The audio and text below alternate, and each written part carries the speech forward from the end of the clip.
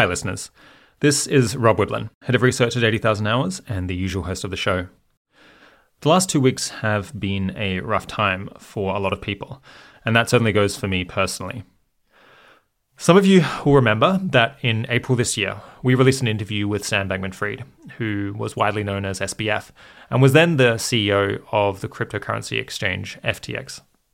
When I spoke with him in February, SBF's stake in FTX and some other companies seemed to be worth billions of dollars, and he spoke at length about how he was in the process of setting up the FTX Future Fund in order to start giving that money away, much of it to address problems that we regularly talk about on this show.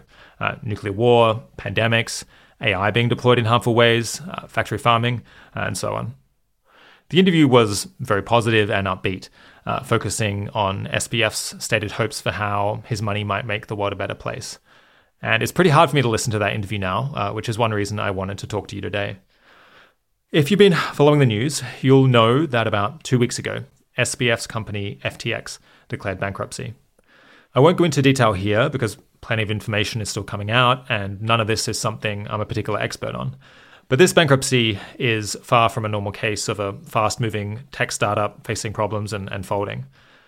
The reason this is such a disaster and a disgrace is that if reporting in the Financial Times and the Wall Street Journal and other newspapers is accurate, customer deposits held in FTX that were meant to be safely held for users to withdraw whenever they wanted were not being safely held in that way at all. Rather, if newspaper reports are to be believed, those deposits were being used to make risky investments which went poorly and left FTX owing billions of dollars more than it had. There's a lot we don't know about what happened and why, but regardless, even on the most charitable interpretation that I can currently imagine, what SBF and some of his colleagues apparently did or allowed to happen inside FTX is simply appalling. I primarily feel terrible for depositors because as far as I know, they didn't stand to gain from this risky trading, but were unwillingly and unwittingly exposed to the risk of losing their money.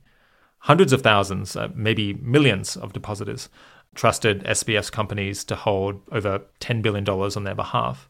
And it now looks like they're going to get back far less than they're owed, and that might not happen for months or years into the future.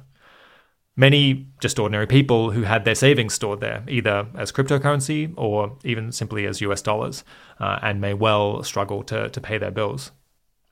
This is outrageous. It was only natural for people to trust FTX this way, as major venture capital firms had invested hundreds of millions of dollars in the company, and it had been covered often glowingly by the financial press. And indeed, sadly, my interview with SBF and other coverage of his philanthropy will have helped to bolster his reputation and make him seem worthy of trust. To highlight the seriousness of the issues, I read in the Financial Times that the new CEO of FTX, who was brought in to manage the bankruptcy, John Ray III, said that he had never seen, quote, such a complete failure of corporate controls and such a complete absence of trustworthy financial information, end quote. And he's one of the insolvency professionals who oversaw the liquidation of Enron, so I imagine he has seen some things in his time. Over the last 2 weeks, I've bounced between so many different feelings about this. Disbelief, confusion, betrayal, anger, a fair bit of depression. Prior to the sudden and complete collapse of FTX, 80,000 Hours had celebrated SBF's apparent success and held him up as a positive example of someone successfully pursuing the strategy of earning to give, someone who was actually following through on their pledge to donate their fortune. We no longer feel that way, to say the very least. As a result of all this, there are also many charitable organizations that had been told they would receive grants from the Future Fund that are now having to scramble to organize alternative funding so that they can pay their staff. In at least one case I know of, to pay people for work that they've already done. The collapse of FTX is simply going to cause a tremendous amount of harm to customers, to employees, and to so many others who relied on SBF's integrity. We feel terrible for them. I know some listeners who are currently working to solve the problems that SBF most often talked about have been shaken up by all this. And it can be natural to feel embarrassed just by the mere association with someone who's done something wrong. But if you were, say, working to prevent a future pandemic or trying to improve our ability to foresee future disasters, your work is just as valuable now as it was 3 weeks ago. Nothing about that has changed. And you cannot be blamed for actions by other people which you could neither predict nor control. Even if it makes sense for you to try to learn something from this experience, you should also hold your head up high and carry on doing your best to help others, just as you were before. All right.